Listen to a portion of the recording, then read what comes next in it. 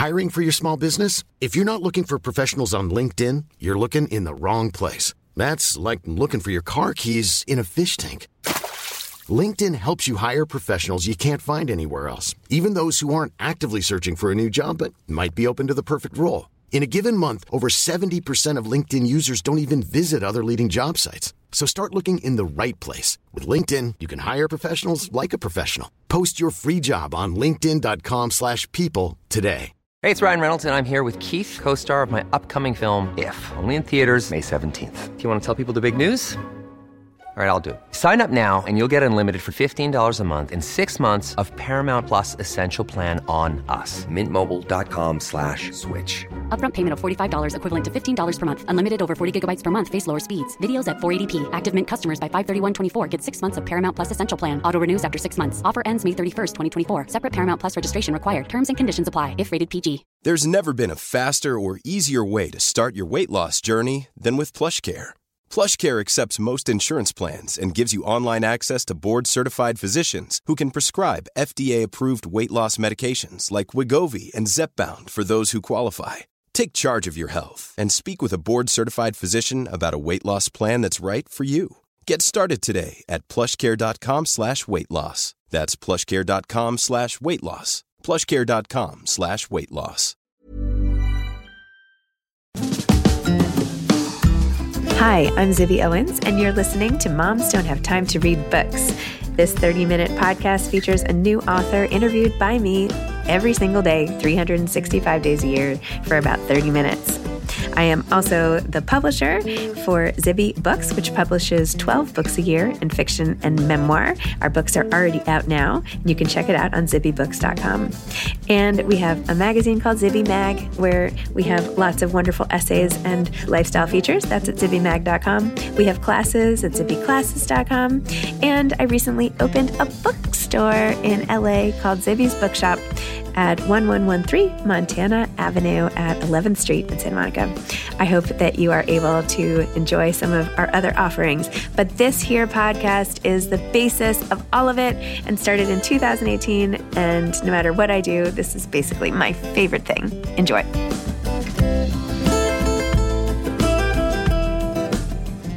Nicole Cuffy is a DC-based writer with a BA from Columbia University and an MFA from the New School. She is a lecturer at the University of Maryland and American University. Her work can be found in Mason's Road, The Master's Review, Volume 6, curated by Roxane Gay, Chautauqua and Blue Mesa Review, and her chapbook, Atlas of the Body, won the Chautauqua Janus Prize and was a finalist for the Black River Chapbook Competition. When she is not writing, she is reading, and when she is not reading, she is probably dancing. Enjoy our conversation about her novel, Dances. Welcome, Nicole. Thank you so much for coming on Moms Don't Have Time to Read Books to discuss Dances, a novel. Thank you so much for having me. This is a really, really beautiful story about body and dance and family and so much else. And I would love for you to tell listeners about it and what inspired you to write it. Sure. Yeah. So it's a book about a Black ballerina who gets promoted to the top tier of her ballet company and is kind of dealing with some sudden life events and just the consequences of her sudden propulsion into fame. And I think for me, it was really a matter of I was really hungry for a book like this, and it didn't exist like this yet. There aren't that many fictional ballet books out there, and there certainly are very, very few about Black ballerinas. So, I couldn't find a book like it. I really wanted that book to exist. So I wrote it, or I tried to. Amazing. That is what they say to do. Go to the bookstore, and if you can't find what you're looking for, just create it. Right. There you go. Easy. But I bet it wasn't just that easy. Have you always wanted to write a book about something? Like, where did this all come from? Give me your life story. Take me back to the beginning and tell me the story. Back in 1988. Well, I'd been writing for a while. I have short stories that are kind of floating around out there. This actually was not my first novel. It's just the first one that is being published.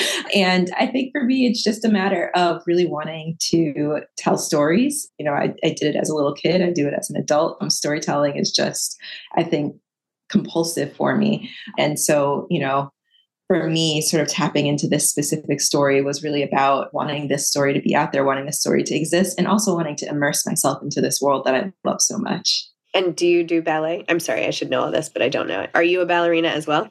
I do ballet. I'm not a professional, but I love the ballet. I'm at the ballet as often as I can be there, and I do dance as well. Do you do other types of dance or ballet only yourself? Just ballet, yes. Okay. There was a lot of dialogue, particularly between the mom in the book. I always forget everybody's names. Cece and her mom, and how negative an influence her mom sort of was on her dreams and pursuing her dreams and saying things like, well, this is not what we do. And, this is a foolish aspiration. And even just like from the body type, like this is not what Black bodies are meant to do or whatever. And like the muscles and all that stuff. Was the mom intended to be just sort of like all the negative voices in the world? Do you know what I mean? Like all the negativity that like you have in your own head, or did you have negative sort of influences? Not really, to tell you the truth. Cece's mom could not be further from my actual mom or anyone who had a part in being a support system for me. I came from a very supportive family who would have supported me if I decided to go off and join the circus. But I think that for me, Cece's mom is sort of, the embodiment of sort of, I think a lot of the time our harshest critics are sort of these internal voices. And so Cece's mom sort of represents that, but externally. And also just someone who just truly does not understand their child and their point of view in the world. And I think Cece's mom, really kind of does want what's best for her, but is just kind of trying to support her in the worst possible way. Well, I love the support of her older brother. And you had one scene where they were walking to school in the beginning, and, you got a glimpse of who he was when he wasn't just being the great older brother, and what other things he was up to in order to support her and pay for her ballet habit, which was great. And then when it said, and then she hadn't talked to her brother in 10 years, I was like, oh no, I wanted him to come back. Yeah. I mean, I think she did too. Yeah. Aw. So how many times have you seen the Nutcracker is really my question here. How many times have you gone to the Nutcracker? So the Nutcracker, much like many of the dancers who dance it, is really not my favorite ballet in the world. It is undeniably a classic, and it definitely does bring people, especially families, to the ballet. So you have to love it for that. So my rule is that whenever I move somewhere, or if I happen to be in a new city during the holiday season, I have to see the local company's version of the Nutcracker. So I have probably seen the Nutcracker. I don't know. It's not a ton of times. I've probably seen it maybe like 5 or 6 times from different companies. But, my husband actually really loves it's the one ballet he knows, and he loves the Nutcracker. So we've gone a few times just because I know he loves it. Aw, that's sweet. So what was it like developing Cece as a character, figuring out, even though you said you'd written one novel that was not published, that is so common. I feel like every novelist says that. You have to write like a practice one. Like you don't think it's a practice one, but like how could you possibly have it be perfect without trying it? Right? You have to try doing it first and then do another one and sell it. I don't know. But tell me about the process of writing that other novel and what was that about? And then coming to this novel, because this novel is really good. You figured out how to do it. The characters are, Thank you. You're immediately rooting for them, and, anyone with body image issues can relate to Cece as well. And that was a big strain, and female friendship, and a new nickname for Catherine, which was lovely, So take me through the writing piece of everything. So for me, for a number of years, I was one of those writers who was very much like, I'll just sit down in front of a blank page and let the characters tell me what they want the story to be, and I'll just go from there, which I think is a lovely sentiment, but it doesn't even match who I am as a person. When I go somewhere, when I travel, I research everything. I learn the language. I plan an itinerary for the entire time. I'm a very organized, research-based person. So this, sort of go with the flow thing is just not, it wasn't working very well. And so once I figured that out and really got to know the kind of writer that I was, things started happening a lot more easily. So typically what I do is, I have an idea. I begin a lot of research. And then once I feel like my research is at some stage of completeness, although for really, it's never really quite done, I will create an outline. So I'll create sort of a basic outline that just kind of sketches out what I want to happen and when some of the sort of major turning points in the plot will happen. And then after I create that basic outline, I actually go back and create a more detailed outline, which goes chapter by chapter and kind of pinpoints everything that's going to happen in that chapter and sort of more thoroughly sketches out character development and plot propulsion, all of that stuff. And then really the writing process is just going back and filling in that detailed outline. And that's typically how I do it. I mean, the one quirky thing that I do in my writing process is I do write all of my books out by hand first, just because that feels better to me for some reason. And then I go back and transcribe and kind of do some light editing as I'm typing it up. And then my major edits will come a little bit later. Oh my gosh. I love it. What a system. It sounds perfect. Do you allow yourself to change? Like if a character all of a sudden starts wanting to go in a certain way, do you let that happen? Or are you like, okay, no, I'm going to stick to this outline, or maybe it doesn't happen? Yeah. So, I mean, that's kind of, at least for me, the beauty of the outline is that I set it up so I can set it free. So it's there as sort of a structure, but I am totally allowed to deviate from that outline as I'm going if I need to. I love that. I set it up so I can set it free. That's like the best advice on outlining. That's great. Pithy, to the point. Amazing. So then what happened? Tell me about the first novel. Let's go back there. What was that about? So the first novel that I completed was my grad school thesis. It's still there. It's just in need of some heavy editing. And there are actually 2 other books between that first novel and this one. And again, they're there. They just need some editing. I've been a very prolific writer for a while. I tend to write like about a book a year. That might change now that I have a child. We'll see what happens. Aww. But yeah, so it's just, I kind of am just a compulsive writer. Like I have to get it done. I have to get it out. So whether it goes anywhere or not, it's there. Amazing. And how old is your daughter? It's my son. He's 2 months old. Yeah. 2 months old. Wow. Yeah. Why did I say daughter? I have no idea. I'm sorry. Clearly losing my mind over here. Funnily enough, while I was pregnant, we decided to wait to find out what gender we were having. I thought he was a daughter for a very long time for most of my pregnancy. So that works. So cute. Oh my gosh. I'm obsessed with babies. Really. Oh my God. So cute. So are you sleeping at all? I got very lucky with this kid. He pretty much slept through the night from day one. Oh my gosh. I know that we're very lucky, and I know this could change. Like I know there's a 4-month sleep regression to look forward to. So we'll see what happens. But so far, he's been a very, very good sleeper. That's great. That's excellent news. Yes. So tell me the story of selling this book.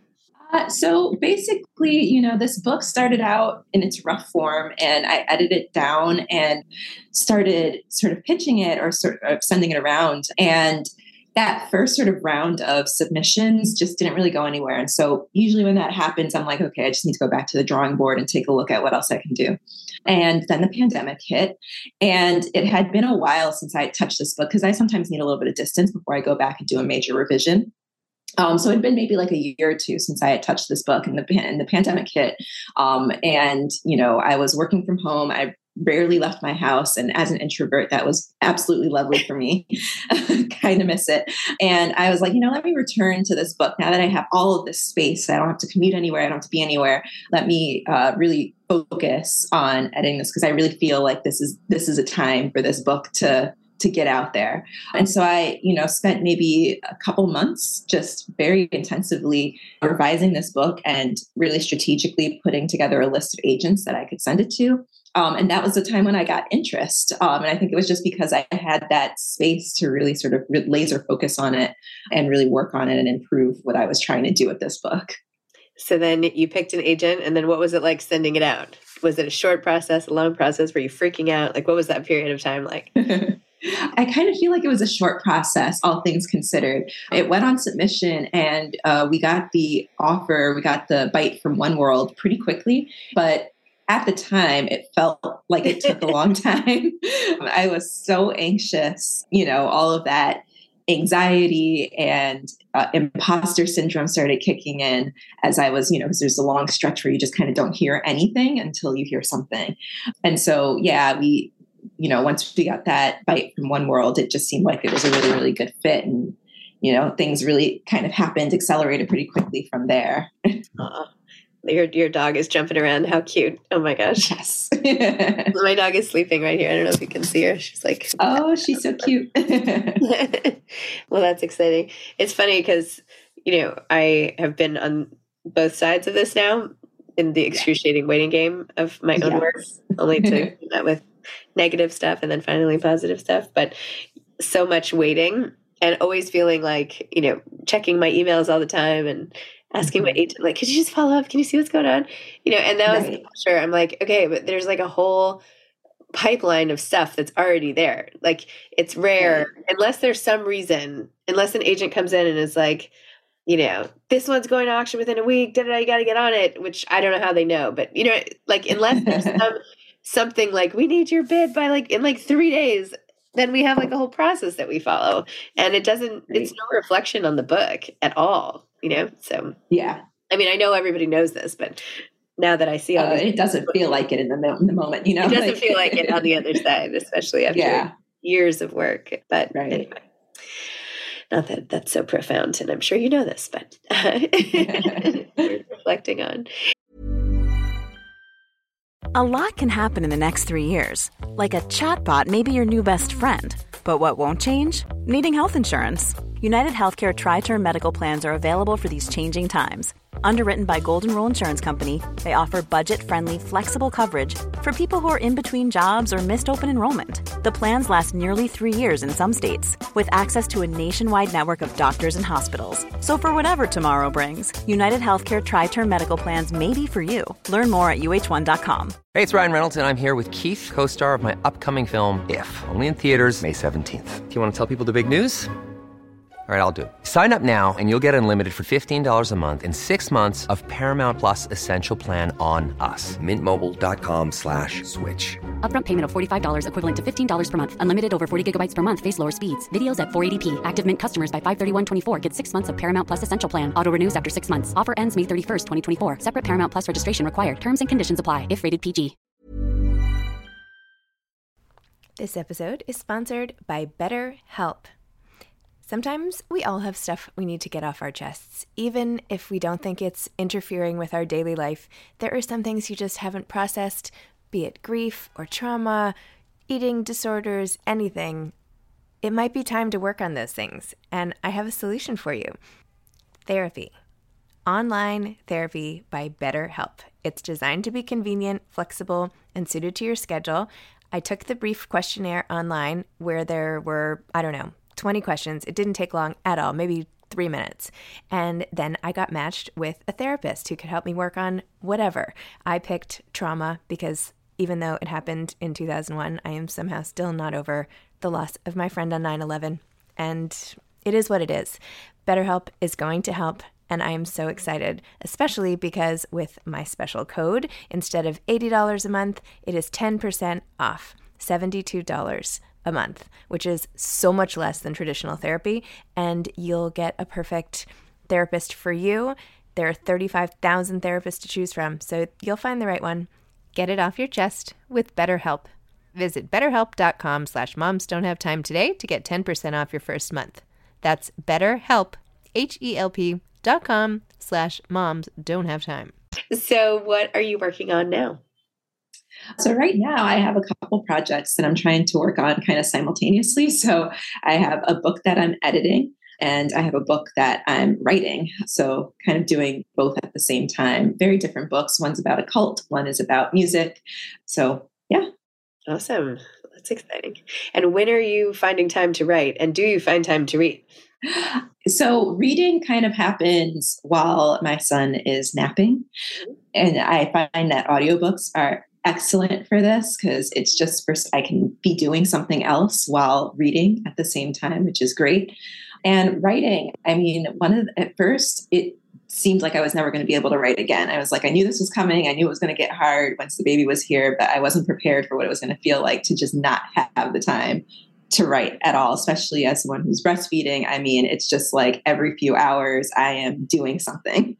And so eventually I started to think to myself, I'm like, once he sort of established more of a schedule, he goes down pretty consistently between 8 and 10 at night. And I'm a night owl. So I was like, why am I going to bed when he goes to bed? I'll stay up and write for a few hours, maybe till like 1 or 2, and then I'll go to sleep. And because he's such a good sleeper, he won't wake me up again until like 4 a.m. or so. And then he'll be out until like a reasonable hour to wake up. So I'll still get enough sleep, but I'll also have this hours long chunk of time to sit and write. And so that's what I've been doing, is I've just been burning the midnight oil. Once he goes to bed, my husband goes to bed with him usually, and I just kind of hang out in the living room with the dog and get a cup of tea and just write for a few hours before I go to bed. I know when I am not so tired that I'm passing out early, and I have those rare, I would say maybe once every 2 weeks, I have like a big later night spurt of energy for God knows what reason, or there's just too much stuff that I have to finish before I go to bed. And then then I'm in it, and everybody's sleeping, and like the kids are asleep, and everybody's like, making their sleeping noises, and I can just right. So nice. It's so nice. Oh my gosh. Then I have trouble putting myself to bed, because then I'm like, if nobody's like, Mom, or come to bed. Yeah. Then I'm like, well, I could just stay up forever. It does feel like that. And then you have the consequences the next day of trying to stay up forever. It's like, you're not 18 anymore. Don't do that. I'm going through that right now. I did have one of those late night spurts last night, which is why I, can barely form a sentence today, but it's okay. Because, it happens. It does. So what types of books do you like to read? Oh, I have such an eclectic taste in books. Like, I love any kind of literary fiction. I'm into it. I love reading, especially like historical fiction. I think the research component of that it really speaks to my nerd side. I love that. I love YA. I think YA in the past like 15 years has done something so cool. It kind of went from a genre that was kind of only for a certain age group to a genre that is more diverse and talking about these really interesting, complex topics and dealing with such interesting subject matter. So I do love YA as well. I grew up reading sci-fi and fantasy and horror. So I still love those genres, love a cozy mystery. And I love really, really good, like literary nonfiction. So yeah, kind of run the gambit of possible genres. That sounds good. What is your relationship to your own body like post ballet-ness, or and how has writing the book shifted it, if at all, and how has motherhood shifted it, if at all? Yeah. So, writing the book, especially the pieces about Cece sort of relating to her body, I wanted to be really careful to make this more complicated than she's a ballerina, so she has anorexia, right. Just because I think that's the story that we tell most often about dancers. But it's not the only story that's out there about this. It's not the only experience for dancers is to have a disordered relationship with food. But I did want to sort of talk about the complexities of being in a career that makes such crazy demands of the body, and the result being that you have this hyper focus and this hyper consciousness of your body in a way that I think can't be healthy all the time. So that was what I was really trying to explore in the book. But at the same time, I do think that I brought some of my own relationship with my body into the book. So I do struggle with an eating disorder. And it was part of why I didn't want to put it on the page, just because I wanted this to not be about me and dance. I wanted her to be her own character and to not be confused with the author, which I think sometimes happens in fiction. But yeah, I mean, and it's not dance's fault. I think dance is sort of something that happened because of my hyper focus on my own body instead of causing my hyper focus on my own body. But yeah, I've struggled with an eating disorder that I only sort of like started calling an eating disorder when I was like in grad school. Before that, I was like, oh, it's fine to only eat this many calories a day. That's just a diet. Like that's healthy. That's fine. So once I got out of denial, I actually started talking about it and getting more comfortable with the idea that no, this is like not healthy. And, I think a lot of people sort of within the Black community grow up with this idea that Black women don't get eating disorders, Black women don't get anorexia. I grew up with this idea. So it was part of my struggle to accept that was what was happening with me, is that, well, but that doesn't happen to me. That doesn't happen to this community. We don't get that. So I think sort of coming to terms with that, and then motherhood has kind of been a doozy because, just anorexia is so much about wanting to be in control of your body all the time and wanting your body to be predictable, wanting it to do what you want it to do and look how you want it to look. And pregnancy alone throws all of that out the window. You don't know what's going to happen to your body, and it's entirely out of your control for the most part. I mean, and, you can't, or you could continue to have a disordered relationship with food, but you really shouldn't, because it would be bad for your baby. And, we so wanted my son, he's so precious and he's so wanted. I wasn't going to do anything to put him at risk or to harm him in any way. So I had to get myself in gear and fix my relationship with food, at least for the duration of my pregnancy. And now that I'm kind of still sort of at the tail end of the 4th trimester and just kind of watching my body readjust to not being pregnant anymore, I'm not going to lie, it has been a little bit difficult to adjust to this, my body being different in a way that it's never been before. But in another way, it's also been kind of helpful because it's kind of forced me to accept my body's fluctuations. It's forced me to cede some control a little bit. And also it's forced me to trust my body and to recognize that it really does do what's best. It does what it needs to do. It gave birth to this beautiful baby boy, and it is feeding him and nourishing him. I mean, he went from being a little string bean when he was born to this little chunky 2-month-old. It's crazy to me how chunky they get off of just milk. It's so cute. So, that's my body that's doing that. So in a way, motherhood has made my relationship with my body more difficult, but in another way, it's also kind of forced me to grow some love for my body in a way that hasn't existed previously. Well, I think it's really amazing to speak so openly about it and to talk about your eating disorder and help all the people out there who might not have acknowledged that they have one, or they do have one, but maybe don't have the right community or don't hear about it enough. Or, I feel like, not like there's ever a right time and place, but I feel like people are so hard on themselves, like what you were saying with people in the Black community should not have an eating disorder. People are people in their 30s, people in their 40s. Everybody has a thing, right? I should not have this. I should not have that. And in truth, the demons that we have don't just discriminate time, place. It doesn't matter. All the exterior things, like these are just quirks that happen to so many of us in different ways, right? They just come out a little bit different. So I think your being so open is hugely helpful. I love when you're like, and then I realized I had to just fix my relationship with food. And I'm thinking, well, I mean, there are many times that I was like, I need to fix my relationship with food that I have not been able to do so. Do you know what I mean? So right. How did you do that? Like, was it literally like a self-talk? Did you get help? Did you do workbooks, therapy? Like, how did you do that even just for the pregnancy? Definitely therapy. I mean, I've always been a big proponent of therapy. And I continue to be in therapy to try to help me. I guess fix isn't the best word to use because I don't think this is something that I'm going to cure. I think it's something I'm going to learn how to live with in a healthier way. But I think honestly, part of what made it so that I could eat healthily during my pregnancy was the fact that I knew pregnancy was 9 months long. So I could commit to eating in a way that made me uncomfortable for 9 months. And then it turned into this relief because I could eat fast food and not like beat myself up about it. I could just say, I'm pregnant. I can have this because I'm craving it.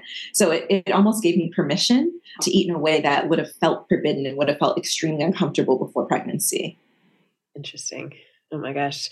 Well, I have to tell you, I don't know if this helps in any way, but what you were saying about like just seeing what happens to your body during pregnancy, for if you decide to have more kids, like you realize like, oh, okay, this is what like my body, who knew, but like, this is what my body does. And now it's going to do it again, maybe a little bit different this time.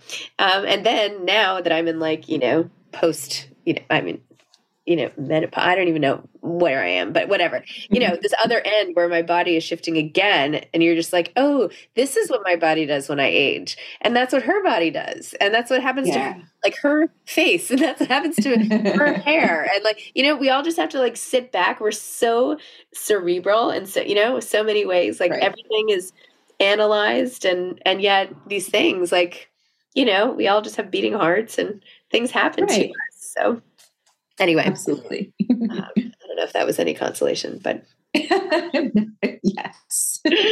I don't know. But, I would encourage you, if you haven't already, and I know you do a lot of fiction and short stories and all that, but, writing essays about this or reaching out or, just sharing your thoughts on it. You have a magazine, Zibby Mag, would love to run something if you wanted to write about it or anything, would love that. Because I really think it's so important, and it's wonderful to hear you talk about it openly. It really is wonderful.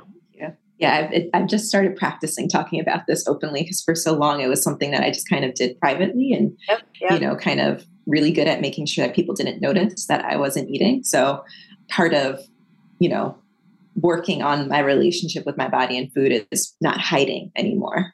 Yeah. Well, I feel that secrets themselves are the most destructive thing. And whether you're hiding your eating or you're hiding something about yourself or, you can't completely connect because there's always something in the way, and it can weigh on you. So I don't know, even the fact that you're being open, I'm sure will help. I did an interview. You might want to go back and listen. I could put it in the show notes or something, but with Nora McInerney, who was talking about, her own struggles with anorexia. And I remember asking her, well, like how do you get through it now? And she's like, I'm not sure I am getting through it. So I don't know. We need more people speaking up and doing what you're doing because it's hard. It's hard. It is. So good for you. I mean, that sounded so condescending. Good for you. But I mean it. I really mean it. It's brave. It is brave. And hopefully helping you as well as helping others. I hope so. If I hadn't stayed up so late, I would have said that better. Well, I wish you all the best with dances, and I'm excited to, follow along in your successes and long, awaited accolades, and, just know that there's a lot of stress, and I know you know all this too. I don't know why I'm giving you advice. This is ridiculous. I'm sorry. Right. I feel like this, protection, I don't know. I feel like I want to, protect you or help you or something. I don't know why I'm feeling like that. And you don't need my advice. You're an incredibly strong, amazing woman. So anyway, if you want it, I'm here. All right. Okay. Thanks so much. Thank you. It was so nice talking to you. You too. Bye-bye. Thanks for listening to this episode of Moms Don't Have Time to Read Books. Don't forget to follow me on Instagram at Zibby Owens and at Moms Don't Have Time to Read Books. Also sign up for my newsletter at zibbyowens.com and sign up for my virtual book club and meet lots of authors on Zoom every other week. Thanks so much to Steve and Ryan at Texture Sound for the sound editing. And thank you to Morning Moon Productions for providing this fantastic intro and outro music.